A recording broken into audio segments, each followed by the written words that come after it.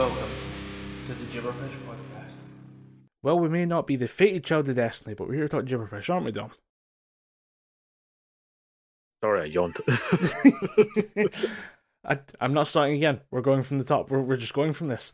Because we're here to talk about The Witcher, Season 2. We decided to give this one a special episode all of its own, just because it's kind of going to get spoilery, I think, at points, and we decided to just give it its own little episode to prevent anyone from hearing their own spoilers, and also just so we can kind of concentrate, because there's a lot to go through with The Witcher. It's a very dense series, both on television and in book form. So I thought we'd just give it its own nice little package, send it out to people, and then clickbait them by saying The Witcher Exposed or something in the title. Yeah, we'll put in something like Henry Cavill secretly hates cats or something like that. Actively working against shutting down cats. As long as it's Cats, the musical production, I'd be okay with that. Those two. Yeah. I thought I'd explain. I actually finished listening to the audiobooks for The Witcher. I got really into it after watching the season of the Netflix show, and decided to just binge the entire thing over the course of just a couple of weeks. I think I took maybe a total of 14 days to finish all 7 books of the main series, and I'm most of the way through Season of Swords. Season of Storms? Season of Swords. I can't remember. But yeah, the extra little add-on that he had, for some reason, 10 years after the main story finished. Yeah, I think it was a Season of Storms. Yeah, Season of Storms. Got it open on my phone now, and yeah. It's a great series overall, I'd like to say. Both the Netflix show and the books have their own qualities, and I thought we'd go through talking about Season 2. I don't know if I'm sure we must have mentioned Season 1 during the main podcast, or I tried to look back through the archives and see if it was like given its own special episode. I don't think we did that. But we must have talked about it. Yeah, I don't think we were not heavily in the Witcher spectrum at that point. We just kind of, it was a good show, we'll talk about it a bit, but I think with Season 2, it's now become that big a thing to do any kind of justice we need to get. Yeah, it's pretty obvious that The Witcher as a franchise is here to stay. That first season was fine, but, with it being on a Netflix broadcast, it's going to be a bit kind of risky. You can't really guarantee that Netflix will continue a show beyond Season 1. Especially if you're a live-action adaptation of a popular nerd franchise. Cowboy Bebop. It's 3 weeks. 3 weeks longer than it should have. Should have been fired from the start. Right, so I don't know how you really want to talk about this. I just had some notes in general, and then as the person was listening to the audiobooks and has actually started playing the video games. Actually, I'm going to talk about video games first. I bought the trilogy on Steam for like £6.50, which is absurd. Yeah. If you want to talk about the lack of value in games over time, that is 3 AAA titles, admittedly released over the course of like 10 years, so the quality has obviously not quite the same as what you'd expect. But the fact that I basically bought what would have been, games here in the UK go from £50 to £60, probably I'd say 50, so £150 worth of game for £6.50 is absurd. And only because they're so old. They're maybe I'd say a decade old. The Witcher 3 Wild Hunt maybe came out 2012. And we just so happened to be at the right time. The Witcher 1 came out in 2007. Yeah, it's actually The Witcher 1's the one I want to talk about the most, because I've got into The Witcher 2. Very fun game. Bit different from what I was expecting. Not used to playing an RPG on a PC, which I might switch over to console controllers. Depends if I can get the controller to work with the game. We'll see about that. It's the joy of PC gaming, is just figuring out whether or not shit works. But I decided to play with console control or PC controls. Totally different from what I'm used to. It's taking a lot of getting used to all the button mapping. I'm used to just having simple thumbsticks and then just maybe 1 or 2 extra button presses. This is a new thing for me to actually sit and learn this type of gameplay. But I started with the first game, because that's where you should start, at the beginning, and I found it fucking unplayable. The very first game? Yeah, it is so old. The graphics themselves, actually not that bad. The intro pre-rendered cinematic, gorgeous for the time. Reminds me of old, do you remember, I think it's Evil Dead or something like that? There's an old pre-rendered cinematic of that one, and it's just so different from gameplay. Once you get into the actual gameplay, it's that kind of old Lara Croft on the PS1, PS2 era polygon stuff. And you're like, oh my god, this is a harsh contrast between the games and the pre-rendered cinematic. But at the same Are you time, talking about old FMVs on the PS1 era? not quite that bad. Not quite as bad, but not far off of it as well. It's more just that kind of. Do you remember you played Red Faction? Yes. Yes, that type of like the difference between like Red Faction 1 cinematics and Red Faction 1 gameplay. That's where I'm kind of aiming at there. Or even Red Faction 2. It's just a very high like the finished like the finished pre-rendered cinematic is highly polished, fully kind of lighting effects. It's a small movie in effect, it's an animated movie. And then they cut to gameplay, which is obviously designed to be rendering in real time. And just the difference is so stark, it's kind of jarring. But the base characters, the base designs and stuff are all there. It's all very recognizable from the TV shows. But I just the actual gameplay controls, I don't know if I'm attacking or not. I genuinely don't know if I'm attacking when I left click on something and I can't figure out the timing and stuff. So I've jumped into the second one just to get a bit of a feel for it. It's a slightly more modern game. I think it was like another 5 years after the release of the first one. And I actually think The Witcher 2 came out a year after The Witcher 1. That's kind of impressive if that's the case. I'm going to go quickly check that. No, 4 years after. That seems a bit more realistic because it's a whole new game engine. And the lighting's totally different. They're like, this can't be the same. So I'm in the second one. It's different. Again, like struggling to earn it as a used to be a console gamer playing on PC for the first time. But in terms of actual gameplay, it seems to be pretty solid. I'm already like into the first castle and just about to get to the first big kind of plot twist. So I'm not going to talk anymore about that because obviously the games are a totally different experience taking place after the majority of the series, or in fact, in terms of the books and stuff like that. So yeah, I know the Witcher 1, 2, and 3 all take place well after the books. So it's spoil the books. It's weird because I was looking at it going, I don't know where the games are supposed to be because I started the games before I finished the books, which was a mistake. I should have finished the books first and then gone into the games entirely blind, or like with the entire story and how that wraps up, and then gone into the games separately. But yeah, the TV show, I think it's fair to say, is quite widely regarded as a hit. I have people at work who are not nerds like, oh my god, have you seen The Witcher yet? And I'm like, how are you the one asking me about this? It should be the other way around. It's it's a massive Netflix show starring Henry Cavill, who is for one of the biggest film stars of the year at this point. I mean, he's Superman. Yep. I mean, he's Superman, but this is the project he's passionate about for some reason. Well, he was Superman. I think at the time of recording, he is now finished with that role. I think all plans that involved Superman in the DC extended or cinematic universe, whatever the fuck they called it, are now being rewritten to have Supergirl instead of Superman. And to be honest, it's only fair. You can't keep stringing someone along for the possibility of a film when clearly DC are moving towards something else. But yeah, the fact that Henry Cavill's now steaming ahead with The Witcher, yeah, I think he'll be fine. Yeah, I'm sure the kid, he's got chutzpah, he'll be fine. Yeah, he'll figure it out in the end. He's showing up on Graham Norton next to Spider-Man and shit like that, talking about Warhammer. He'll be fine. I that is the other thing that gets me is not only is Henry Cavill a fucking nerd to the extreme of like building his own gaming PCs, he's a Warhammer gamer. Do you understand? If you don't know what Warhammer is, it's because you're relatively normal. If you're that far down the rabbit hole, you know what Warhammer is. Welcome to the nerd zone, motherfucker. You also, at this stage, you need to be a fucking celebrity to afford Warhammer. Yeah.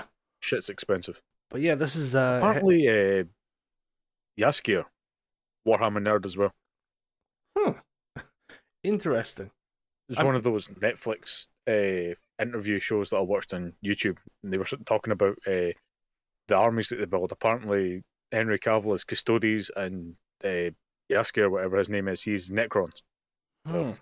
I mean, I guess takes all sorts, I guess, but That now means that the Netflix set of The Witcher is the most insufferable place on the planet. Yeah. All it takes is one little conversation, all of a sudden, the entire day is spent on the lore of Warhammer. And you're like, guys, we need to do some fucking work here. Stop pulling out rule books, I don't care. Get in front of that camera, say some lines. Can you imagine the director showing up to the set and they're just sitting poring over books and like, who said Blackstone Fortress?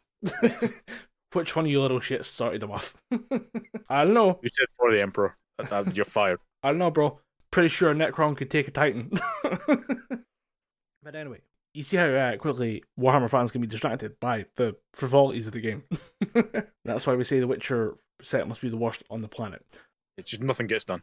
Yeah, nothing. That's why each season of The Witcher takes so long to fucking come out. it's 5 months of arguing about Necrons. Henry, no one gives a shit. Put your Ultramarines away. I don't care if Martin Skywalker could pick them up and break them over his knee. They're robots from space. Just imagine someone walks into set, it's a new character, they're all... we'll talk about one of the new characters, Nivelin, in a minute. You can imagine his first day on set, it's like, oh man, I'm really excited to get stuck into this new show. He arrives on set and everyone's sitting there with their head in their hands. Saying, what's wrong? Why is everyone so down? Someone mentioned Caiaphas Cain and Henry went off on one. It's been 5 hours, he won't come out with his trailer. He's made himself a literal soapbox. We can't bring him down. He's quoting page numbers, no one knows what book he's on about. It's just a fucking mess. He has an Imperial Guard uniform. We don't know where they got that from. We think he brought it from set, and he's talking about a las gun. Do you know what that might be? Actually, I want to talk about the episode with Nevelin. The first thing I really want to talk about is that I really love the episode A Grain of Truth. It is... funnily enough, episode 1. Yeah, fun enough. It's almost like I planned this. Yeah. Not really, but you know. Did you spend the entire episode trying to figure out who the fuck Nevelin was played by? I caught it instantly, and then forgot about it. Didn't. And went back and watched it today, and was sitting there scratching my head going, I know I figured out who this guy was, and there was something about the pronunciation of certain phrases, and I was like, oh, it's Christopher Hivju, Tormund Giantsbane from Game of Thrones. I didn't figure that out until I watched a clip on YouTube, and I was like, I knew it was him. It's once you see it, you're like, really obvious. And I'm not used to seeing. I think maybe actually seeing him without the beard made me less convinced. What threw me off. Because for most of the episode, he's playing Nevelin, who is a man cursed with the bestial appearance of a werehog, I guess. Not unfortunately, unlike the Sonic the Hedgehog franchise, we're talking about like a boar. Rather than like a pig. But yeah, he is basically cursed for raping a priestess. And if that doesn't set the tone for the Witcher world, nothing fucking does. Because having read the books, it's everything about this world is just unclean in a very in a way that you just become numb to. And I find that quite interesting as the story goes on. Is that like a character as like young and naive as Ciri, who starts off as a literal child in the start of the books, is just so used to death and murder by the end of them. It's like, oh, that's a shame that happens to this child. Like, that child deserves a little better. You know, they shouldn't have to be in such a shitty place. That was actually one thing that I wanted to talk about before we get into sort of the rundown of each episode. One thing I liked about season 2, it steered, obviously it delved into it a little bit by Ciri trying to prove herself and stuff like that, but they didn't instantly devolve into Ciri being this whole, I can do it, I'm just as good as all these people, and being a complete brat about it. She actually starts off fairly even. Like, she does the trials and stuff like that, and she's just fairly even keel for most of it. She has a kind of wavers back and forth, but ultimately, Ciri remains a fairly unbratty character. Ciri in this series does a lot better than I'd say Ciri in the books does. I'd say that the book version, in fact, just in general, this world needs a lesson in shutting the fuck up and listening to Geralt. Because 9 times out of 10, Geralt is not wrong. He might not be entirely right, but he's not wrong, by and large. And most characters seem to think, no, he's just a dumb witcher, him dumb swordman, him not understand. It's like, no, you, like, every wizarding and sorceress and magical person in this world is studying it and learning it because they know their survival depends on it. So when Geralt says, I think you should shut up, I need to listen to something, I'm trying to listen to the sound of a dragon's wings, everyone in the party should shut the fuck down and shut the fuck up. And Ciri is probably, in the books at least, is number one person in that franchise who needs to sit the fuck down and shut the fuck up. And I think the show has done a much better job of pushing through the bratty Ciri phase, which is there for like a number of books, and just is pushing her forward to being a competent person, which is great. I really love that way of dealing with that character because she's insufferable for large portions of the books. Well, at least to me anyway. But I have a certain way of like those characters get to me more than others really should. But bratty characters just. I can see they're doing their damnedest to try and stave it off for a little bit, but if you're saying it's in the books, it's kind of coming a mile away. No. Actually, I think in terms of like once she gets to Kaer Morhen and is starting the Witcher training, she is from then on more reasonable, more responsible. It's the journey to Kaer Morhen up until that point, which takes longer in the books. That's when she's a pain in the ass. Ah, right. So we're now past it. Hopefully, actually, she gets to have her own little adventure later on that I'm really looking forward to because it's uber competent, like survivalist Ciri, and I'm just like, oh, this is nice. This is a nice change of pace for a female character that's like technically born a princess. You know, she is much better than you're gonna enjoy her more the more the show goes on. Yeah, but yeah, Ciri and another character that I'll talk about later, both need a slap in the face and told to sit the fuck down. From what I've read, I've only read a bit of the first book, and even that kind of sets up that everyone needs to shut the fuck up and sit the fuck down, because so much of this can be solved by just listening to the people that know better than you. Or not thinking you know more than the guy actually holding a sword. Yep. It's like, hey, you guy who hunts monsters, stop. Like, what do you think you know about monsters? You just kill them. It's like, how do you think he knows how to kill them, dumbass? But in terms of like Nivellen, just to get back to a grain of truth, this story is actually taken right from the books. They just have a brief encounter with a monster, or seemingly a monster, trapped at the edge of the woods, and it turns out it's actually no friend of Geralt's, who's befallen a curse that he deserves. I'll be honest. And he's been cursed. I think at the point of the show, he's been cursed for about 12 years.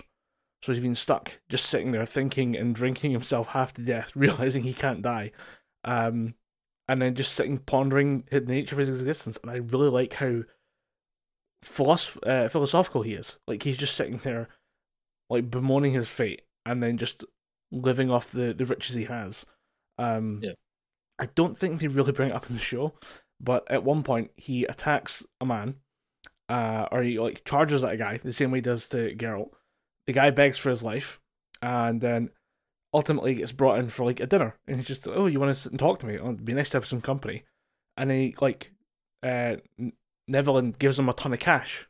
Oh, thank you for joining me for dinner. Have this packet of gold on your way. And eventually, like people start bringing him young daughters to spend time with him, and it's like it goes into detail about how he just bangs the lot of them. And you're like, oh my god, you horny bastard! And he just like enjoys their company. And there's like 7 women or something that he bangs like that, until he ends up meeting Verena, who's the monster of the episode, which is his vampire wife. There's another name for it. I've forgotten it. I forgot to take a note of it. But it's essentially a form of vampire. Like Bruxa or something like that, isn't it?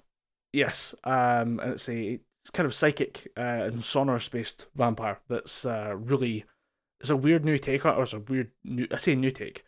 Most of the Witcher series is based on fairy tales, urban legends, and myths from old history from Europe, mostly. There's a lot of Polish and Slavic monsters in there, mostly because the writer Andrzej Tarkowski is, Polish, so a lot of his culture steeps into the myths of The Witcher, which is nice. I like it. Adds a little bit of flavour compared to something like Game of Thrones, just written by an American, imagining fantasy Europe going to war with itself. Yeah, I think it is a Bruxa. Played by Agnes Born, who I've never seen before in anything, but she's really good. I forgot how good it was. Like, seeing her scamper upside down on top of the roof. Like, she's a horror villain character who just gets like a brief cameo in an episode, but totally fantastic. so like unnervingly creepy. I really enjoyed watching her on screen. I found her eyes quite creepy, very unsettling. Well, yeah, the eyes are a big part of the series. Everyone is wearing contacts to the point where I feel bad for them. I mean, they must have been filming for like hours on end, wearing eye contacts that are massive, covering the whole eye, to give like purple eyes and yellow eyes.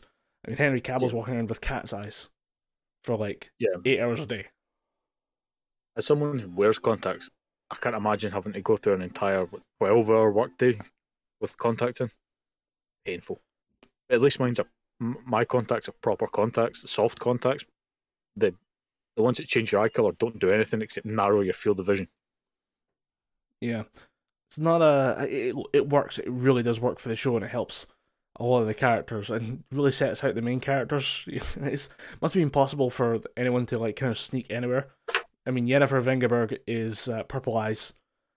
Geralt has cat's eyes. Ciri has it's green in the show, but it's like a really like ocean, like really light pale blue. In the books, I think, and I was like, how did any of you sneak anywhere? You're so immediately identifiable. So get caught immediately. I always thought that was pretty cool because even in the games, the only one that I've played, The Witcher 3, everyone's eyes kind of set them apart. Even the Witchers have different. Most of them still have yellow eyes, but quite a few of them have sort of different, paler shades of yellow, brighter shades of yellow. If you notice on Vesemir, his are kind of more deeper set yellow, which I thought was a nice little attention to detail. And it's good to see that even the books kind of draw attention to the eyes as well. Yeah, there's a lot of stuff going in there. I mean, especially the Witchers being products of weird science and sorcery, I guess. There's a lot of times where people, like, sorcerers are like, we don't know how Witchers are made. Could we study you? And he's like, what do you mean study? And they're like, oh no, when you die, can we have your body so we can take it apart for like a dissection and like an autopsy? And we just they're mostly interested in the eyes because they think they can make humans see in the dark if they just give them Witcher eyes.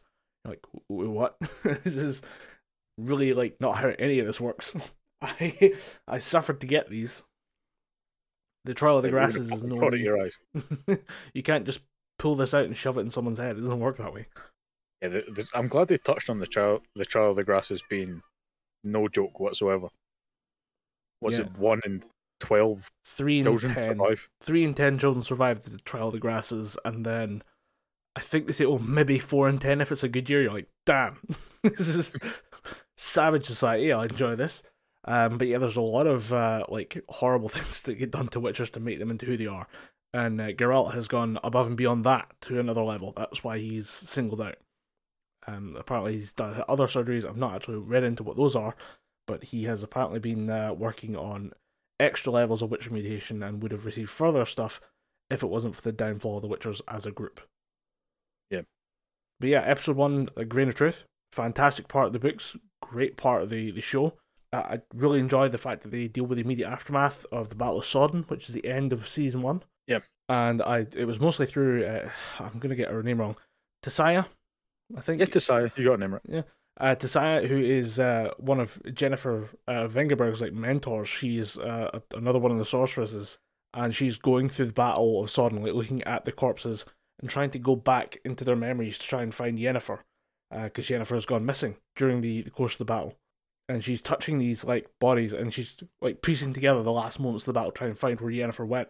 And she's like touching different faces and stuff, and you see the most brutal up close kills, like first person stabbing, I guess, first person shooter, first person stabber action scenes, and that's honestly the most reassuring thing to me, because the series is incredibly violent, and it needs to be because the books are incredibly violent.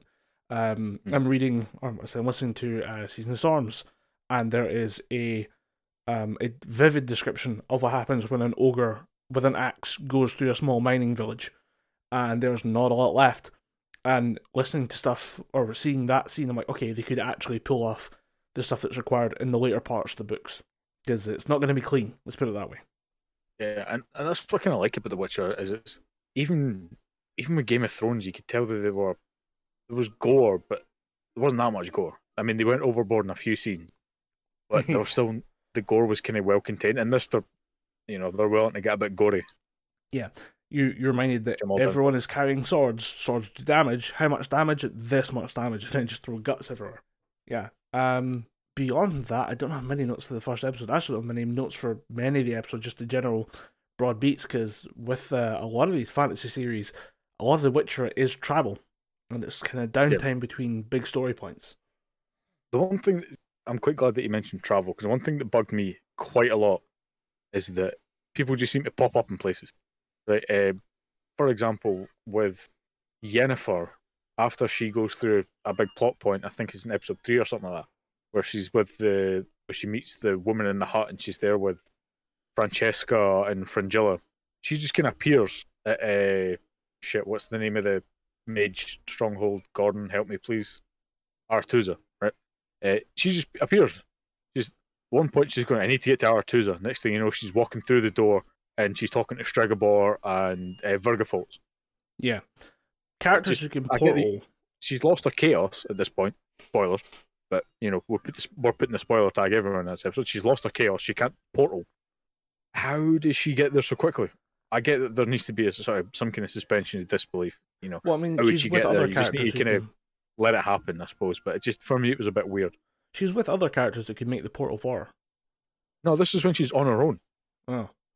But yeah, because they get popped out the illusion sooner than others. Yeah. Yeah.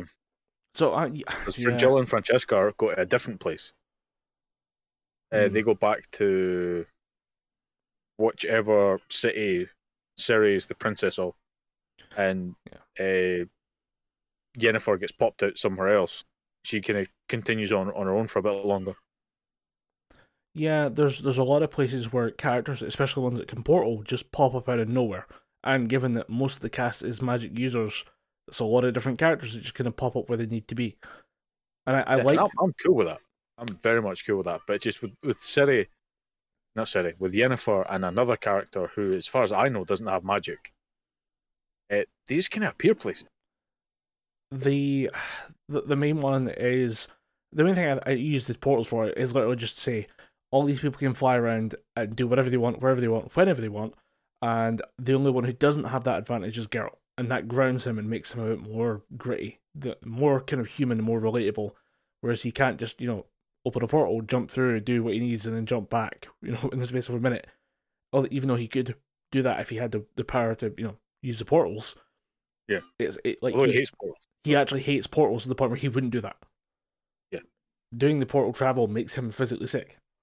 And actually, they discuss the first time, the book I'm reading discusses the first time he saw a portal transfer, and somebody got basically teleported, or at least half of them did, and the other half remained where it was. And he had to mop up the remains. You're like, oh, no. Imagine that's the first time first time you ever got in a car and 10 people died. You're like, oh shit. Oh. But yeah, it's the travel aspect of it does result in a lot of people just showing up where the story needs them to be, and I find that kind of annoying. But it wasn't enough to make me, stop watching. Like, nah, man, this is weird. But it's just kind of playing in the back of my head. Like, how would they just appear so quickly? It does kind of make sense though, because if you were running a international group of mages that covers half a continent, the first thing you would teach all the mages is how to portal. Yeah. Just for efficiency's sake, just fuck this, getting on getting on a horse and doing all this nonsense. Let's just everybody jump in a portal, go where we need to do what we need to do, and then just off with us. We just disappear in 5 minutes rather than actually travel months on horseback. Because I think that's what gives the mages a bit of an advantage when it comes to being, I guess, intelligence officers and secret spies and stuff, is that they can just jump from one court to another in a matter of seconds. You could just portal from one castle to another, and there's a mention in the book that someone says, "Hey, couldn't this be used for diplomacy?" And everybody's like, "Nobody actually trusts the mages enough to carry diplomatic missions," and they're certainly not going to let them teleport kings to go visit each other. That's going to get nasty quick. But I do like the use of sorcerers in the world, mostly just because of their they've got a kind of scientific nature to magic. It's not like, we'll behold the magical great flame. It's like, no, we need to figure out what magic actually is, how it impacts the world, and how we can use it ourselves. And then in some cases, some people want to make a better world, but some people are like, how do I make a profit off of this? Yeah. A very real thing to add into the world. that was one of the major things that I appreciated about it. Is it's not the case that, like you said, all the mages are just like, we worship the magic conch shell, and the magic conch shell tells us to buy cryptocurrency. They actually, there's a scientific approach to it, and there's theory behind the use of chaos, which I don't know, is chaos a thing for the show, or is that in the books as well? I think it's mostly just referred to. I trying to remember if it is referred to as chaos in the books. Can't remember for some reason. But yeah, the idea that there's like the magical forces that are at play in the world, that's generally referred to as either something like chaos or just magical force. But there's different theories on it and how it all comes to be and how it comes together and how it works. But it's because there's scientists or there's people theorizing and breaking it down and testing and doing different methods to actually figure out what's going on in the world. Yeah, like a huge part of the first season is Stregobor trying to hunt down women born under the Black Sun because they have natural affinity, should I say, for chaos and things like that. So it shows you that there's a bit more of a theory to it as opposed to where I'm going to keep comparing this to Game of Thrones because Game of Thrones now feels like a very shit Witcher. And it's the only. It's the Witcher were just like, no, this is what I wanted. Fuck Game of Thrones.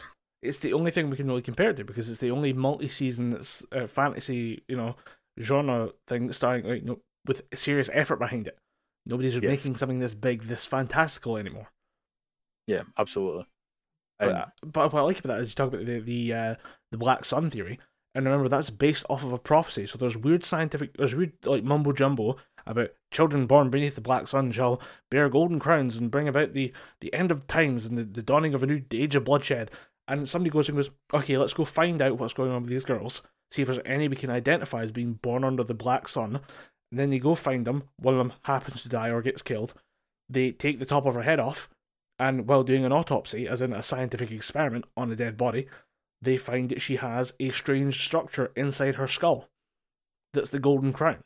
And they go, oh shit, that prophecy, that mumbo jumbo, may actually have some like meaning to it. Like there's a thing we can find and used to identify people that might be involved in this curse of the Black Sun, and we might need to scientifically or forensically investigate people involved in this situation. It's that weird blending of fantasy and magic and mumbo jumbo with a kind of grounded approach to the world that's very unique to The Witcher. You there? Yeah, I'm still there. Have a drink of water. It's one of the things. We won't say The Witcher does everything perfectly. Like I said, there are some like downsides to it. Like this season specifically, we seem to focus. We don't really settle on one kind of key thing. We're kind of trying to pick up strands of each different story. Like there's new elves to consider. There's There's the elves at the beginning of the war. It's a setup season really. Knowing where the story goes. The only thing I can say that can really offer you some comfort is this is a setup season. This is the beginning of the big war that's going to make the next couple of seasons very interesting.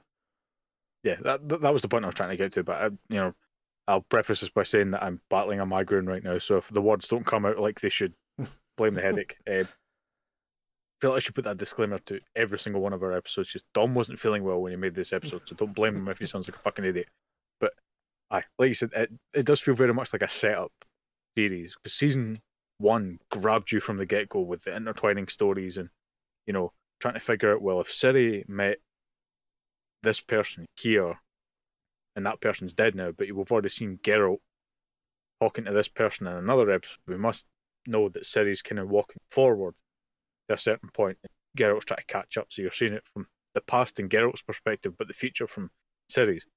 And that kind of hooked you immediately. But this one seems a bit more. Season 2 seems a bit more pedestrian, I want to say.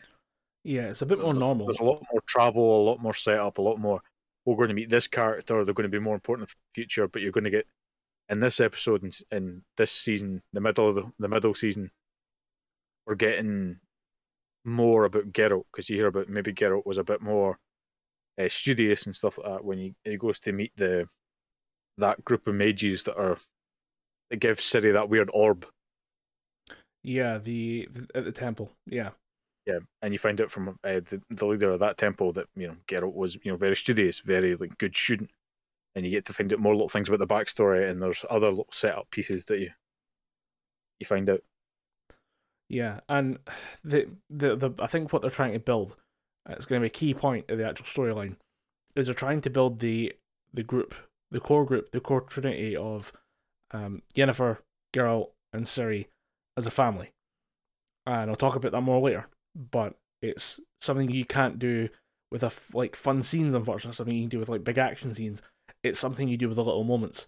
And one of the big takeaways from this is Geralt and Ciri have a really good kind of father-daughter chemistry that works. I think works really well. I think the actress for Ciri deserves a lot of that because she's very good this season. I didn't really think she was that good last season, but she was a lot younger. Yeah, and also I think 90% of, I think her name's Freya Allen. 90% of her stage direction was just, and stand there and shit yourself. Stand there and go, stand there and look fucking terrified. Stand there and say, Geralt, help me. Occasionally scream and break the whole thing. But in this, she gets a lot more to do. I think the best thing that they do for Ciri is, teach her how to fight. Because she does a lot of training. This feels like Dragon Ball Z in a couple of episodes. Yeah, she's so much fucking training. She spends whole episodes just getting this shit kicked out of her by wooden paddles. And apparently, actually, did you watch the behind the scenes stuff? I watched some behind the scenes stuff. There was obviously Netflix does a lot of behind the scenes stuff for this because it's a big production and they can milk it for a bit more money if they show you behind the scenes. They have a 37-minute just discussion of what went on behind the scenes, and apparently the actress loved it.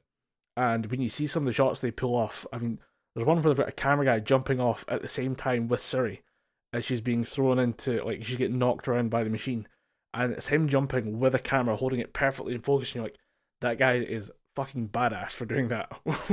Holding about 20 grand worth of camera equipment at least. Yeah. Imagine just jumping off, like being told, hey, you're going to jump 12 feet, but you're holding the deposit for a house. Don't drop it. You're going to make a 20-foot vertical leap, but you're just going to be holding at least, 120 kilograms worth of equipment, and this equipment could buy you a car. So just don't let that affect your performance. Try not to think about that but don't worry, as you fall down, we'll be pulling up on wires to help you balance yourself. I'll be like, oh fuck that shit. But yeah, there's a lot of like really impressive stuff. Like the show's commitment to physical effects and like practical effects is really impressive because there's some dodgy CGI in places. I don't know if you caught a few bits and pieces. There's a lot of background shots that are green screen that can't really be helped. I don't expect you to go and find the exact replica of the place in the real world, and they do a lot with big sets as well, which I like. But there's some stuff. There was one. It was a pull-up shot from, I think it was the Wizards, the home base that you were talking about earlier. They pull up that, and the entire like surface is clearly CG, and then there's a balcony that's a practical effect, and it sticks out so much. And I immediately saw it, was like, oh fuck! It's like episode 1 or 2 or something. I was like, oh, what did you do? In fact, it must be episode 2 because I watched episode 1 today. I didn't see it. For me, none of the effects have been as bad as the dragon from season 1. The gold dragon was not great in my opinion. But they do their best. For getting Kaer Morhen looking as good as it does, I will very much accept the weird looking chimera and a couple other weird shots. Yeah, but it's not the. I think the biggest draw of the show for me anyway is just character interaction, how the characters talk to each other, and just watching. Obviously, the fight scenes are obviously the big draw. But what's going to keep you going is how characters talk to one another and how they interact with, the developing situation and with each other. Yeah. I think it's another massive hook of the show. Yeah, actually, I didn't know about Kaer Morhen, and I say mostly a practical effect, mostly like a practical set that was built and designed to be lived in partially, but it's practically lit. Like all those fires are there; they're all real. Can I live in Kaer Morhen? I will convert my house to like Kaer Morhen. That place was cool as fuck. Yeah, and the best part is, it looks like partially abandoned. Like it's haunted by the few remaining like witchers, and you hate seeing it. You're like, oh my god, this could have been such a great place to be at its heyday, but you never see that. I will say that there's an animated film called Nightmare of the Wolf, which is it's actually what's his name, Vesemir's not quite origin story, but it's how Vesemir becomes the leader of the Witchers. And It's his kind of one of his big stories. Although I suppose we can talk about that a bit later, get into that a bit later, because I was not a massive fan of that movie, to be honest. it's interesting to see that part of the story of the world, because the world is so dense. Like you can just focus on what you're being shown in the TV show or what you're reading in the books, and that's about as much as you can like focus on at any one point. So getting more information is like a nice little extra layer, but that's probably the most you see of Kaer Morhen at its peak in the glory days, and even then, it's the end of days. Yeah, that's true, I suppose. But yeah, But how that film looks is going to attract you more to the film as opposed to the story behind it, because Vesemir survives. It's going to be fairly low stakes. Yeah, but still, it's animated by Studio Madhouse, I think. No, it was not Madhouse. It was a different studio, because I went and looked it up. It was a Korean studio, actually. All right. Studio Mir. Studio Mir, right. Yeah, if it was Madhouse, you'd see me screaming. Like, right. Oh my god, I love a Madhouse video. Or Madhouse footage. It's always fascinating to watch. But Studio Mir, I think did a decent job with the animation of it. I really enjoyed the way the fight choreography goes and that. But yeah, as far as the story goes, could give a shit. But the actual setting of Kaer Morhen is very interesting to see when there's a bit more populated, because, as I say, during the Witcher show itself, it's kind of quiet. It's very drab, I guess, is the phrase, but it's not a fun place to be. But at the same time, it looks like it might have been great once. Yeah.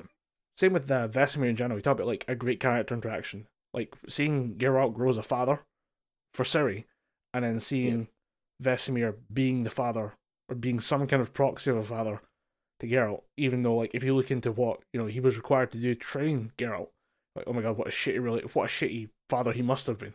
But seeing him like trying to keep it all together, you're like, if you just got to live in the heyday, if you just got to be who you are now during the great days of the Witchers, you'd be like a great king or a great leader, but you're kind of the last of the dying breed, and you're just kind of stuck being the last man on the ramparts, Yeah. Vesemir, I think, might actually be my favourite character in season 2. Just talking about general casting, they perfected Vesemir. He looks exactly like he just jumped out of the games. And even descriptions from what I read in the book, they got that spot on. And just how he acts around the other Witchers, like very, very protective of them. Just kind of, I've raised these guys. I'm going to make sure these guys survive. And in the episode with the Leshy, when it infects Eskel, how obvious his sort of anguish is when he sees him all infected, and like, we could have saved him and stuff, but no, you did what had to be done. Let's not pretend for a second that I would have done any different.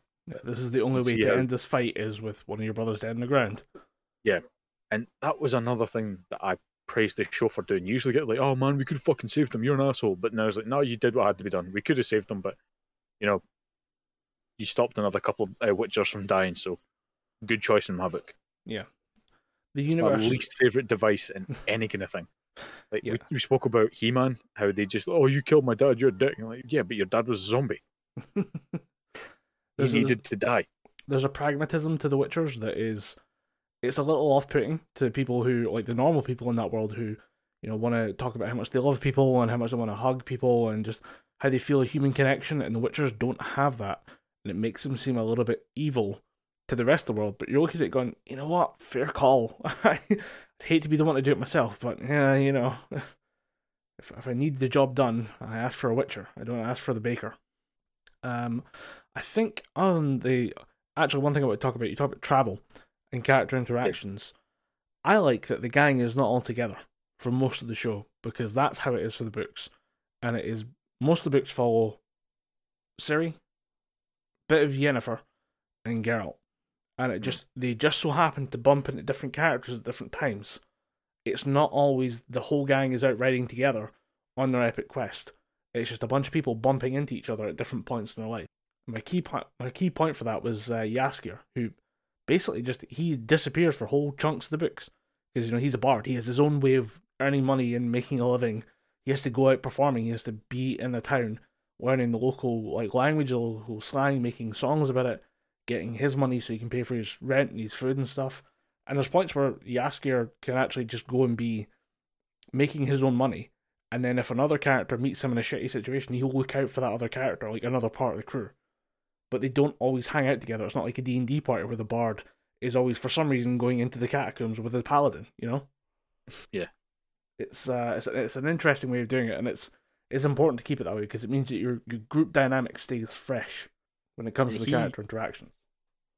Jaskier gets a little bit of time with everybody. You first see him and he's giving Yennefer a lot of shit because, you know, as far as he's concerned, she's just some kind of evil witch thing.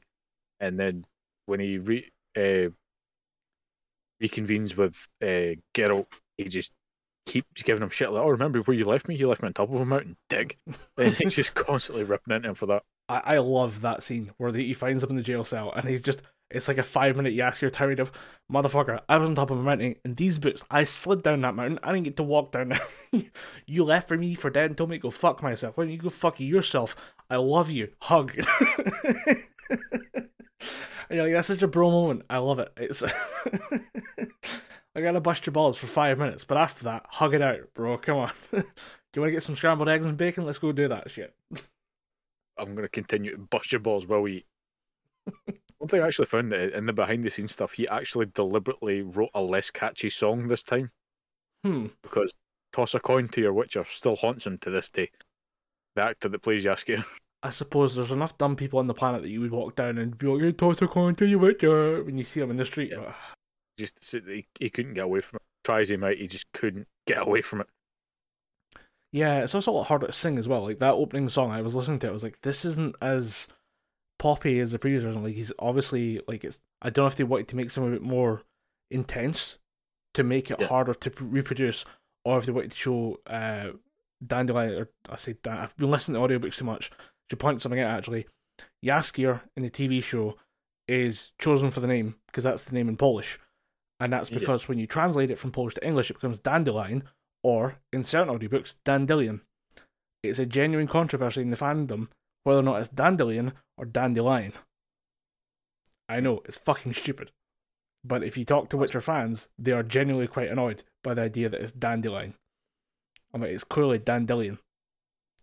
If for no other reason than you can't have Henry Cavill standing there just mean-mugging a guy called Dandelion. That's a bit iffy. So the TV show calls him Jaskier instead, which is a much better name and actually quite a badass name. Yeah. I mean, part of me kind of wants, the little shit part of me wanted them to call him Dandelion and just have Henry Cavill doing that gruff, deep Geralt Rivia voice and just go, Dandelion. I guarantee you that's a blooper somewhere. It's just him calling him Dandelion. Get a move on, Dandelion. Cool. Just smacking him upside the head. Hit him with a pommel of the sword and call him Dandelion. I mean, if you do that, I think that classifies as bullying, but you know. Yeah, a little bit. But from the little that I've played of The Witcher 3, Dandelion just gets bullied anyway. He kind of does it to himself in a certain way, and if you want me to talk about Dandelion, or Jaskier, I will do. But mostly, when I talk about Ciri being a brat, yeah, Jaskier is a lot worse. A lot worse. To the point where I'm visibly angry listening to the audiobooks in the gym, being like, just hit him. Geralt, just hit him in the face. Take the sword, smash him in the face. Don't cut him with it, just smash him in the face. Fuck him up, G. Fuck him up. He spends entire chapters of the book, and I quite like it because it is part of their odd couple friendship that they have, in that Geralt wants to be left alone, and I think Jaskier physically cannot stop himself from talking, and he gets tangential. He discusses other things, like one conversational path. Geralt will ask for information. What do you know about this? And all of a sudden, he's on and on and on and on about different local lords and different people who know other people and how he knows them and how he's actually got a cousin in the neighbourhood that's actually related to someone else. We should go visit there. And the actual favourite nice eel pie over there. And Geralt has to stop him and say, I asked you where the king might be. Dumbass. And it's part of their character is that he can't stop talking. And it contrasts so well with just big brooding mountain that is Geralt. But at the same time, on the top list of people who I want to punch in the face is Jaskier, which is actually a credit to the actor, because you're doing a very effective performance if I hate you in writing and in person. Yeah. I suppose that's always the sign of a good character. If he's meant to be annoying and he annoys you so much, I suppose the actor's done their job, I guess. Yeah. It's in terms of new characters, they introduced a few new characters this season. They introduced the rest of the elves, like Francesca and the rest of those elves that are looking to retake Sintra. Yeah. Who I could take or leave for most of the season, and then they pull out the, quite frankly, Chad move of just child murder at the end of it. You want to get back at someone, yeah, cast a spell that kills all the children. Yeah, mass child murder with a click of your fingers. Pretty impressive. Yeah. As a giant middle finger to everyone involved, pretty impressive. It was, I mean, we could talk about the elven refugees. I quite like the attention it's paid to Nilfgaard, because most of the books having the perspective of characters that are just on the ground, just normal people like Geralt and Ciri and Yennefer, they don't have access to Nilfgaard. But seeing their part of the war is quite impressive. It's a good balancing act to help build up a bit of tension, because you know who's getting involved on the other side, you know how serious they're taking it. It does result in you getting a lot of different spoilers a lot earlier than maybe needs be. Then I'd say, for example, Emperor Emir being revealed this soon is a massive, like, what the fuck moment.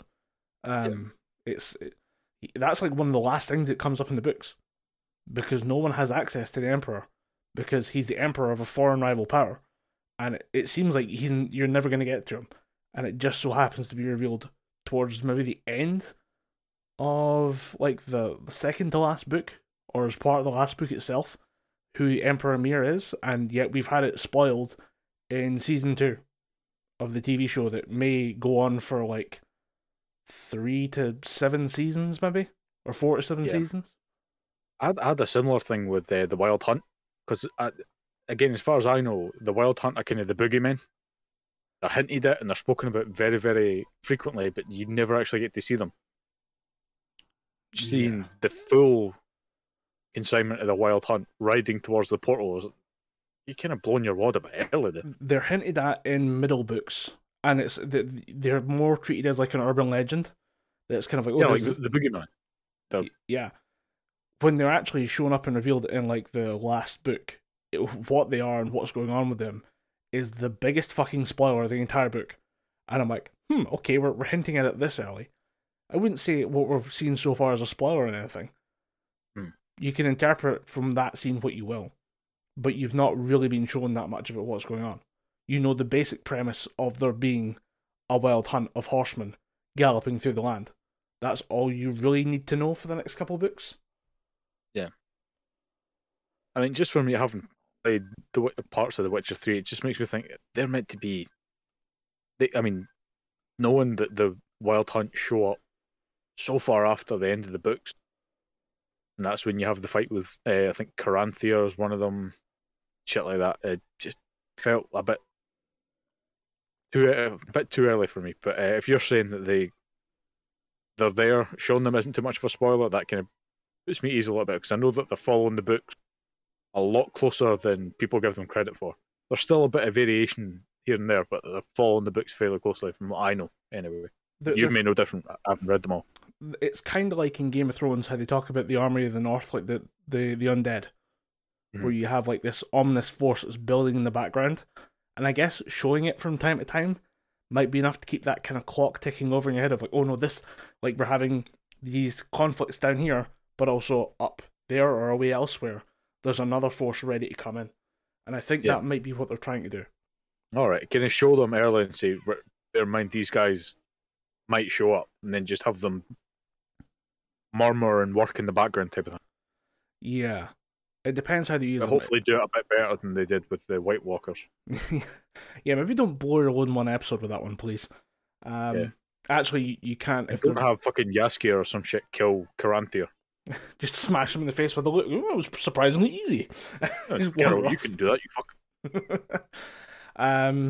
Yeah, it's a weird reveal this early in the show, but I think it's quite. I think if handled correctly, it can be fine. I don't know if they will, but we'll see. Um, Thinking of other plot points, actually talking about the Nilfgaardian side of things. From Gila Vigo, the Nilfgaardian sorceress, her scenes this episode or this season were pretty good. Frangilla, she was out for fucking blood this Yeah. season, and it was pretty good. Yeah, I like that. We talked about like the sorcerers being scientific, but it really needs to be said they are ruthless and ambitious. They are trying to scheme and plot and take over the world, but as the power behind the throne rather than the power on the throne. Yeah, And I kind of hope Fringilla's that Frangilla survives longer than Kahir, because Kahir was this kind of badass character in season 1, season 2. It's just, what you doing, mate? but what you got going on with that shit beard you call? Yeah. It's Shit beard, crazy eyes, man. Going, what the fuck is wrong with you? I mean, we're talking about the elven side of things. The elven units are very important, mostly for the upcoming war that we talk about. Because that's what all this is building to, is that Nilfgaard versus the North round 2, like the all-out war that takes place. What we saw at the end of season 1 is the opening skirmish. So the elven units, especially elves within the North, becoming their own faction is a big part of the storyline of the war, but not so much for Geralt and Ciri and all that. They actually form like commando units and are called the Squirrels, or it's the Scoia'tael or Scoia'tael, that are like key to Nilfgaard's plan. Because obviously they're guerrilla units, they're elves, they're obviously amazing archers, and they are ruthless, and they hate the North because the North hates them. I think a lot of what's coming through, it is kind of coming through, I guess, with some of the show, is the racism involved, like from humans to non-humans, is really bad in the books. For example, the word pogrom comes up several times, and it's not out of place. What's happening to non-humans Lord, is what, sorry? pogrom. Pogrom. It's a race riot. It's a riot that takes place where, like, typically associated with Jewish people, but you have a group of non-Jews throwing a riot, targeting the riot at Jews and using it to kill. They say, "Oh, it was just a riot, got out of hand," and coincidentally, we burned all these Jewish shops and hung all these Jewish people. And they're using the same term against non-humans in the Witcher series, and it's true. It's what's happening. It's just mass race riot. It's just humans versus dwarves or humans versus elves. It's like a serious problem with the North and humans in general. But it's all actually tying in quite well with the overarching like plot of the Witcher universe, which is that, you know, the world we're seeing is the elven world. Like it was originally owned by the elves, the dwarves, and the gnomes, who were the sentient races, and then you get the conjunction, which gets mentioned during the course of the show, where you have multiple planes of existence just shoving into each other. And one of the things that happens is that you get humans. And the humans come in, take over, and destroy the planet. And you're like, I wonder what that's a metaphor for. And it's it's pretty grim in terms of what they show and what they discuss and the angle they take towards conquerors and colonialists and, you know, people making empires on the backs of mountains of corpses. And all of those characters happen to be human. Yes, I'm probably mispronouncing his name, but Sapkowski made this with very clear inspirations in mind for some races. Like the Nilfgaardians are clearly Germany, right? Clearly Germany. So it wouldn't be too far outside their own possibility to see that he would try and tackle some other big issues even at that time. So as long as they don't pull a David Cage and try and, you know, do a Detroit become human and just beat you over the head with, you know, racism is bad. Yeah. Have it be there, have it be a message, but don't beat you over the head with it every 6 seconds, like that piece of shit game tries to do. No, I can see The Witcher being smarter than David Cage. So it is a lot David smarter. Cage? Yeah, I was going to say Johnny Cage, David but that's Cage. Mortal Kombat. But yeah, Actually, the David Cage games feel like they're written by somebody who was punched multiple times in the face. The books do a good job, and the TV shows doing a good job of being just. They're going to just show you it and put some very obvious metaphors in there, and let you just figure out the rest yourself. For example, the Dryads, which were covered in season 1, have a very distinctly Native American feel to them, in that it's all about encroachment on forest-based tribal peoples by civilization, capital C civilization. I mean, it's obvious enough that you don't really have to read too much into it, but if you want to sit there and study all the nuances of like the tribal ceremonies and stuff like that, you're like, okay, I can see what they're going for here. It's pretty obvious, and the way they handle it's very good. Like, it's because that's part of the key part of the character of Geralt, is that he's an outsider too. He gets shit on a lot for being a Witcher. He's a mutant. And he gets a little bit of the racism that the dwarves, the elves get, and that's why he bonds with elven and dwarf characters. Just goes to show that you can, have a message and not beat people over the head with it, and I think that's quite heavy in the Witcher universe. Like, for example, in season 1, when the guy who's escorting Yennefer beats the living shit out of that creature that Jaskier finds, and then Geralt says if you gave it some food, it would have just fucked off. You need to kill it. Yeah. And that's one of the things I like about it.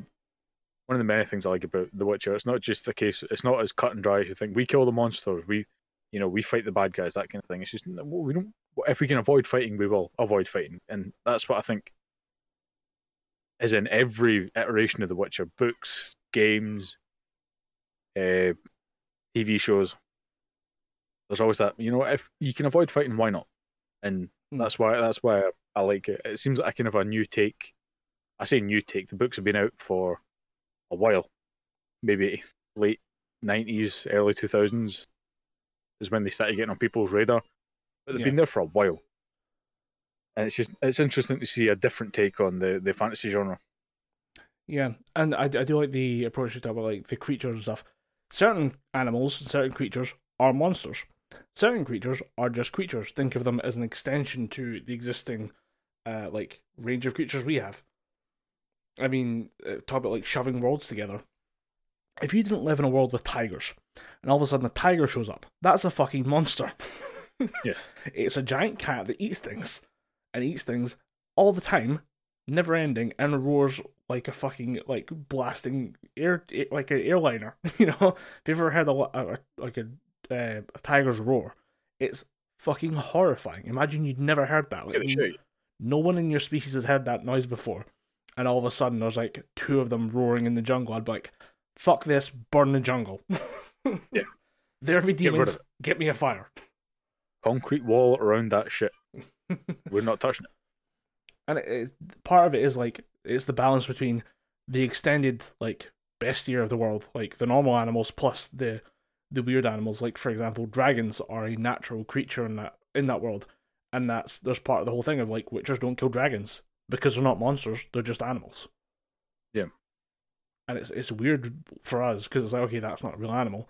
It must be a monster. You're like, no, this is different world, different rules. And they handle that very well. I also kind of like the idea that if something's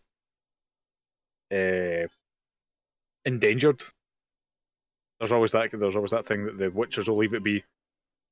When Geralt's talking about the different classes of dragons, he says, well, they've all been hunted to extinction, so not much interest in killing them. Yeah, it's based on how much of a threat they actually are. Yeah, and that comes in later with some of the better characters in the show later on, or some of the books later on. They're just different beings, or are they monsters? And you're like, interesting question. And then you start to get a little bit of that. I mean, you take one look at Nevelyn, and you're like, that's a monster. But you listen to him, and he's just a sad old weirdo. With regrets. With magic powers, and can make seas of ale if you ask him to. Oh, that thing where like stuff just drops from the ceiling, that's canon. That happens in the books as well. And it's way more confusing. Is that the house, or is that his magic? It's his magic with the house. Oh, right. The house responds to his command. So it materializes whatever he needs and just drops at his feet. And he's learned to kind of channel it so he can drop things on the table. Nice. He's been training himself for years, mastering the arts of making roast chickens fall from the sky. Dude, I'd get into so much trouble if I had that power. Just don't worry, I had nowhere. I just like the day of you being annoyed at somebody's being like, roast chicken, snap your fingers, and just a roast chicken falls to the ground. frozen chicken fall on his head. But yeah, as you say, like, there's a lot of different like conceptions, and a lot of the shows to do with, or a lot of the stories to do with, what really is a monster, what is a horrible person, and you're going to find some very dark answers by the end of the story. Yeah. One thing I would talk about, You're going to find a lot of things that aren't as black and white as they would seem to be, which I think is a valuable lesson. Not to get too bogged down in that kind of conversation, but yeah. Speaking of just other bits and pieces that I've got notice on, we talked about like the different like attitude stuff. Like talked about Kahir earlier. Yennefer and Kahir doesn't happen. They don't hang around together. That's not a thing. Kahir fails to capture Ciri, goes back to Nilfgaard, but like, sorry boss, fucked it up, and gets thrown into prison. Yeah. And then like the way that's handled, like with them being told, oh, if you execute Kahir, you'll be a trusted part of the sorceresses, or the Lodge of Sorcerers or whatever. If that happens, and I'm very actually worried about the way the plot point works out, Yennefer betraying the sorceresses prevents two major things happening in the books later on, or might impact two big things that happen later on, and they're two of my favourite things in the story. One of which is, I refer to it as the Sorcerer's Ball, which is a gathering of all the sorcerers at the outbreak of the war, which is coming, so like it'll probably happen next season if we're staying on track. And then the Lodge of the Sorceresses, which is later on. But they're two of my favourite things because it leads to the best character interactions. It's the best dialogue in the books. Is this ultra like competitive, highly sexualized, just bitchiness between the sorcerers, and them all try to seduce different people, but also try to stay like coy and on the good side of everyone else in the room. So it's very good scenes that I like are perfect for television. But the way it happens, and like what's happened in the show, I'm like, does this prevent this from happening? Like, I hope not, because I kind of need all those characters to be in the room or be able to be in the room together without murdering each other. And at this rate, that's not going to happen. I think what the show's kind of smart about doing is that it might not do things the way you think it's going to do, but they'll show up. So I can see. I mean, Yennefer, she did. Let's just put it bluntly, she did betray the mages, but they'll forgive that. That Tisaya, she fucking loves her. So yeah, she'll be back. I wouldn't worry about it. We'll see. It's an interesting because it also features my favorite thing, which is just awkward Geralt, where he's trying to be nice to a bunch of people he can't fucking stand. And I just want to see Henry Cavill standing there and like a nice like, because most of the time Geralt's in his armor, but this is when he's told, no, go and dress up nice. He's got to wear the shirt that he clearly hates. He's like, everything sucks about this. That happens in The Witcher 3 as well. They have to when he meets Emir, because Yennefer introduces him. He has to go and do this. He has to get washed and he has to put all these clothes on. It's just every 5 seconds he's pulling at his collar. Or he's like sorting his trousers or something like that. Yeah. It's an entire like 2 or 3 chapters of the book dedicated to just awkward Geralt, and I fucking love it. Mostly because he's interacting with a bunch of characters who are trying to seduce him, and some of them are being very subtle, and nobody remembers that he can hear very well. So they're trying to like discuss amongst themselves, like, "Oh, I wonder if we could just grab his dick." And he's sitting there going, "Oh my god, what? I can hear you. What are you doing?" And immediately that character comes over and he's like, "Hey, wait a minute, protect my junk." But the what you're saying is Geralt spends the entire part of this series just covering his junk. Actually, I'm going to just talk about this now. Geralt is covering his junk too much in this show. In the books, everyone is fucking constantly. Nobody, like, there's been some shagging, not to the rate of the books. It is non-stop. It is Geralt just lining up the hose, just one after another, after another, after another. And the best part is, like, it's just part of the sorcerer's custom, because the sorcerers are all infertile. Part of their trade for their power is that they can't conceive children. So there's no consequences for them having sex. And if there were, they just find the magic workaround. So the sorcerers are banging constantly. And then Geralt just like, fuck it, I'm out here whoring. Might as well go for it. And it is every other chapter features him waking up in bed with some random skank and being like, "Hope Yennefer doesn't find out." And actually, there's a part of it I actually realised that like part of the book, part of the story is about storytelling. I'll talk about that later. But when you talk about a key trope of storytelling is unreliable narrator. Geralt lies about his sexual conquest so much to Yennefer that I'm like, wait a minute, I caught on to it because she's like, "Tell me you haven't been with another woman." He's like, yeah, totally, baby. I love you." And you're like, you banged a chick in the last chapter. What are you talking about? She can probably smell her on you. It's just part of the books is just this never-ending string of like characters waking up in bed with another character going, forgot about that. He's going to brush himself down and go and get breakfast. But yeah, actually, it's just in regards to Yennefer, this probably doesn't come up that much and probably doesn't matter that much. Yennefer is stealing other people's plot points. The two that I know of are the 14th name on the hill. It's actually Triss Merigold, who is the 14th character that dies on the hill at Sodden. She was supposed to be dead as a mage, but was found and miraculously recovered. Not Yennefer. And also after that, she loses her magic, which is one of Ciri's plot points in the books. So for some reason, they're giving Yennefer all these story points, and they talk about it on the behind the scenes. They talked about the fact that Yennefer doesn't really have that much to do, but for some reason they just don't just do that. They have to give other characters plot points to Yennefer instead, which is a shame because obviously Ciri has a great part of the books, and her losing connection to magic is less severe and less intense. So I get why giving it to Yennefer when Yennefer's identity is built around magic.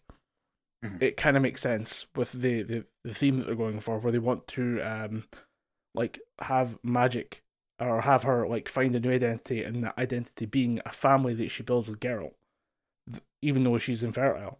Like that's they gave it to her for that purpose, and I'm like, yeah, but it's kind of like it just makes her weaker than she needed to be, and would explain other things like why she can teleport. Yeah, I mean, I think why they do stuff like that is mostly down to probably just popularity of the character. The games have a lot to answer for. A lot of people being, still alive in the series. I think because I know Triss is at a certain point is meant to be pushed off the board, but I think the games did a lot to kind of keep bringing her back. So I think, as far as I'm aware, in the books, Triss is still alive at the end. All right, well, I'm talking shit then. Triss, by the way, another badass character that doesn't really get enough love.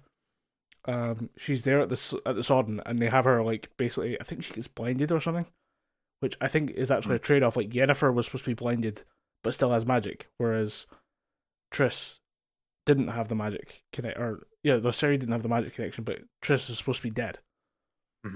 And interesting enough, Triss and the Witcher scene, where she goes to meet the Witchers and stuff, and like talk to Ciri about her magical abilities.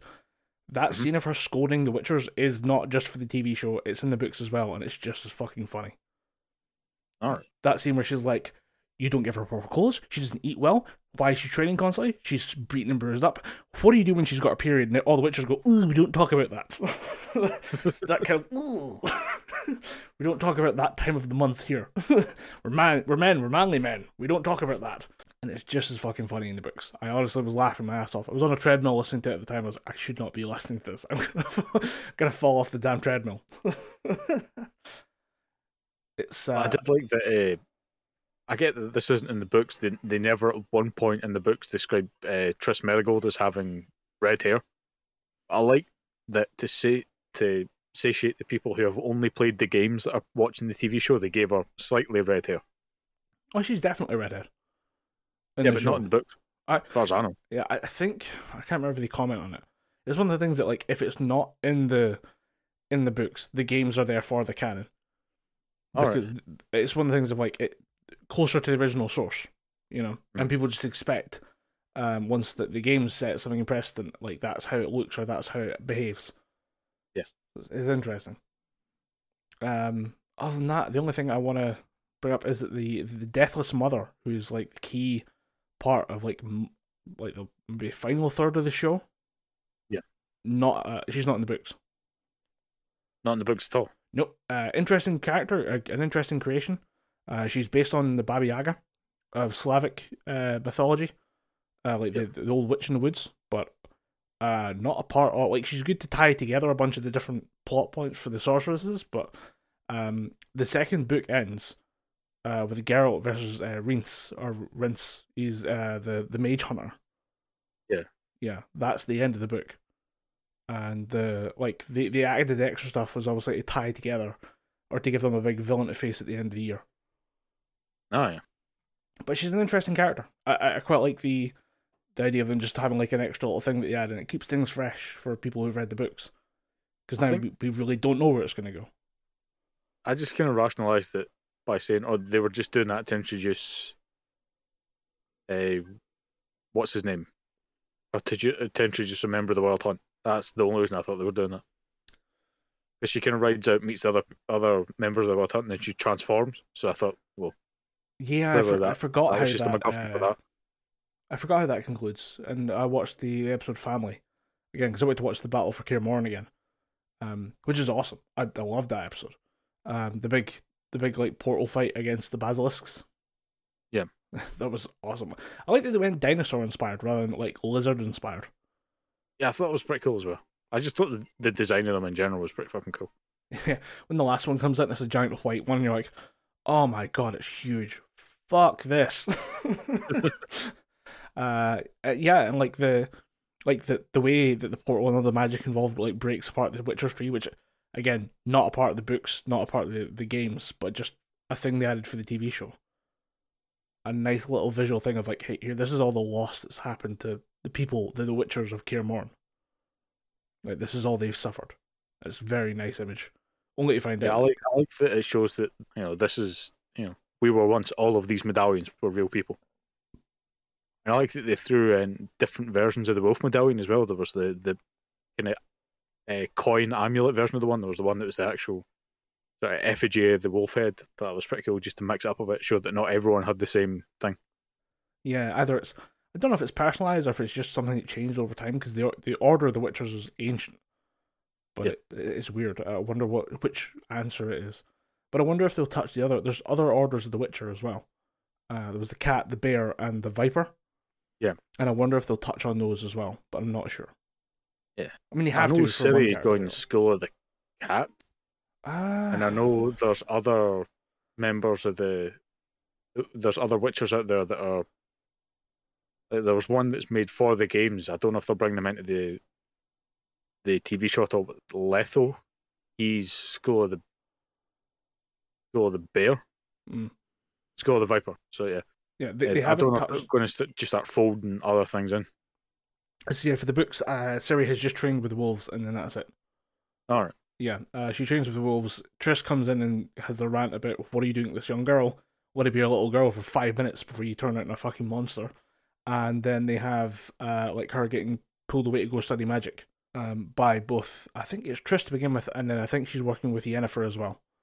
Which, if I want to talk about one thing, like, I don't know where you're at, but all my notes I have now are based on like what I want to see for season 3, unless you have anything else you want to add. I don't have notes. Bold of you to assume that I write things down. Just if you have anything else you want to talk about. Yeah, I'm just slowly rattling through the shit that I remember thinking, oh, that was cool, that was cool, that was cool. The only other note that I could really think of is probably something that I should have spoke about when we were talking about season 1. But Cahir being able to fight back Vilgefortz pisses me off. Because Vilgefortz should be able to mop the floor with Cahir. But, yeah. He'll probably go back and fight him again. Cahir's he's not an interesting character, to be honest. He's just kind of... Cahir's a little bitch. Fuck him. He's there to terrify a little girl, and that's all he should do, and then he can just fuck off. Yeah. What I kind of want to see in season 3, because I guess we'll just move straight on to that. I don't have anything else to really talk about. I what would I like to see in season 3? I'll let you go first, so it gives me time to either copy you or come up with something myself. So I mean, the main thing, and this is just as part of the world development, as part of the storyline, and it's just part of what brings everything else into play. The war between Nilfgaard and the North needs to be done right. It can't just be the same as like Game of Thrones, like the war against the North, the undead there. It needs to be kind of like that ongoing war between the kings that was there for Game of Thrones, where it's multiple armies move against each other for like it takes a while. And part of what makes it interesting for the books is that it actually has very little to do with Geralt. He doesn't want to he's weaving his way along the battle lines, trying to get past them to get somewhere else. The wars are like an inconvenience to him in a way, but it also with the amount of characters they've got, they will need to handle that with how all the mages line up on what side of the war and who gets involved with what and who is willing to actually get involved or who stays back or who says, hey, let's just stick to what we know and that's magic, and who grabs the sword and who helps out. That, and I'd say more dwarves. Yarp and Zigrin is a great character, and him and his lads are always fun to see. But for the war, whole battalions of dwarves show up and they are savage. They are absolutely brutal fighters, and I'd love to see how they translate that into an actual battle scene. Just because the dwarf characters in the show have been good so far, I want to see more of the dwarves because they're such a, and yeah, they do the whole kind of not Scottish dwarves. They're not as Scottish as most dwarves in fantasy series. We've discussed that in the past, but they're a very fun people in the series, and I'd like to see more of those. Yeah, anything you want to bring up? 'Cause I got more. The one thing that I want to see Zoltan Chevet talking about dwarves. I mean, if they can't find a Scottish actor to do it, I mean, I'll do it if you need me to. I'll spend months in the gym, get ready for that. I don't know if Zoltan's in the books though. I don't think he is.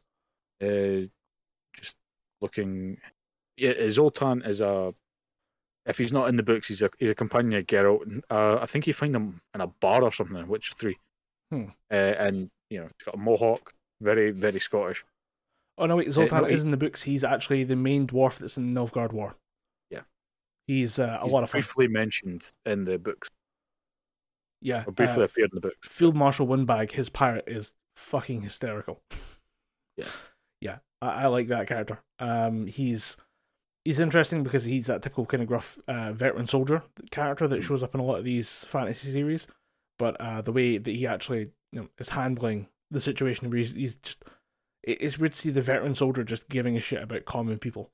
And so I've got to assume he will appear later on. So yeah, having Zoltan appear and having him done right would be a great benefit to the series. I know, was it Yargren you said? Yarp and Zigrin. Yeah, he's more of a companion to Geralt.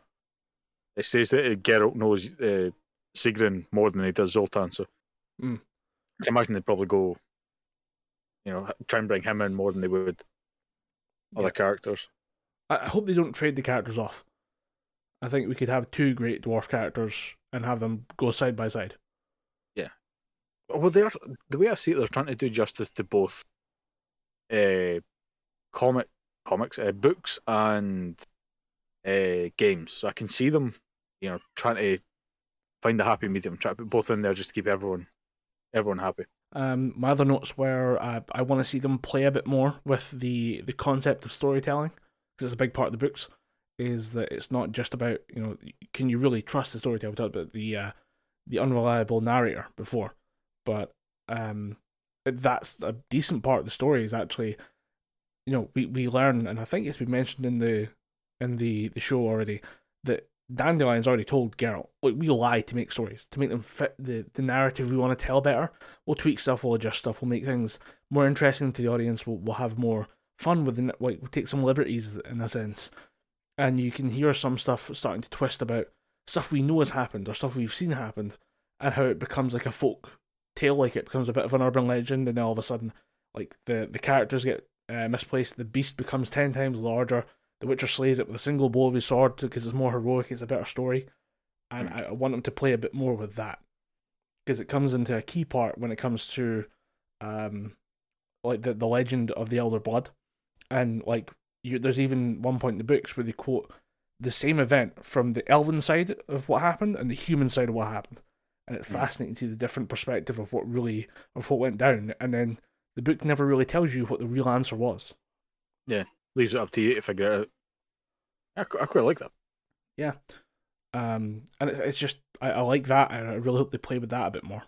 I have my one last point, but I don't know if you want to go next. No, I've the points that I've made you've kind of covered as well, and I'd only be kind of just adding on to what you said. So yeah, if you want to round this out, so to speak. The last part, and this is what I'm going to say, is arguably the most important part, and I'm hoping that it's already been taken into consideration. I have a little bit of hope there. I'll explain that in a moment. But I mentioned this earlier, that there is a family bond between Geralt, Yennefer, and Ciri. It's not a happy family. It's not a great family.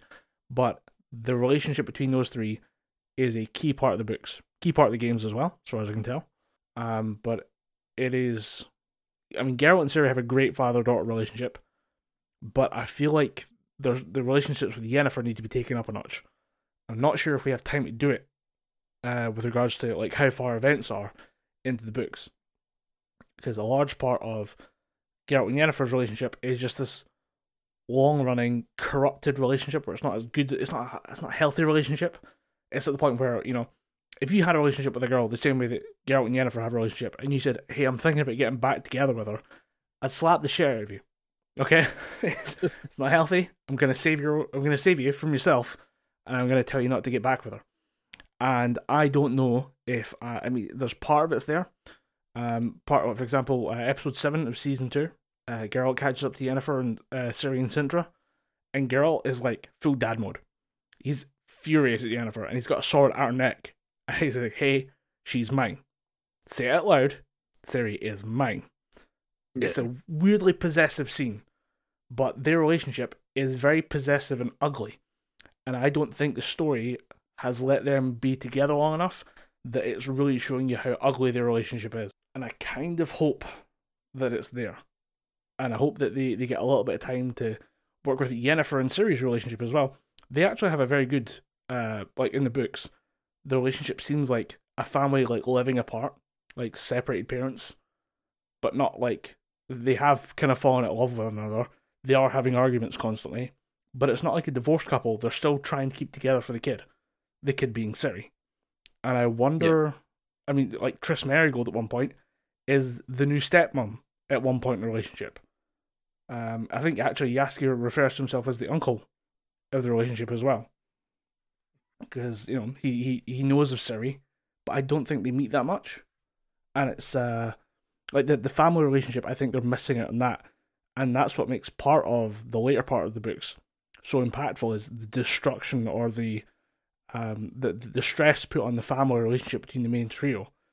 And I hope that they're going to add more to this, because the behind the scenes for season 2, the showrunner says, "Hey, the family aspect of this is a key point." So I'm hoping they all know that they're taking the notes. They're going to work more of their family kind of drama into the dialogue, into the small moments that they have. I'm hoping that comes through. But it's something that, like, there's stuff that happens later on that only happens within a family. So I'm hoping that they can get it right. I can see them, given how on the record as a very pushy fan Henry Cavill has been.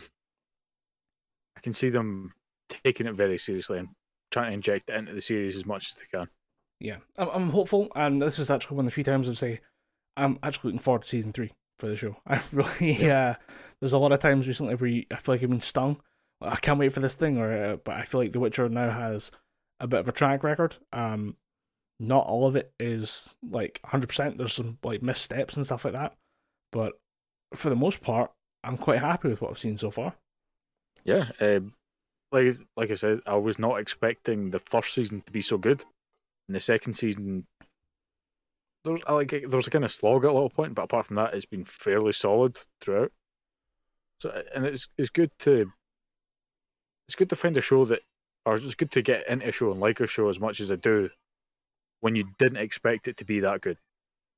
So I'm all happy for them to continue basically doing what they're doing. Yeah, I think we're going to end up with a ton of caveats like this is not going to be the Book Witcher, or sorry, not the Book Witcher, but it's not going to be the same as the game, it's not going to be the same as the book, it's going to be its own narrative, and there's going to be stuff that's going to piss us off inevitably. But yeah, it's still a good show. Really enjoying it so far. So I'm guessing that means we would solidly recommend The Witcher Season 2. Yeah, absolutely. Shouldn't surprise anyone. We've been talking about it for 80 minutes. Yeah. I'd say maybe try and parse it out to yourself, because I watched it all within a couple of days, then I was like, well, I have nothing left to watch.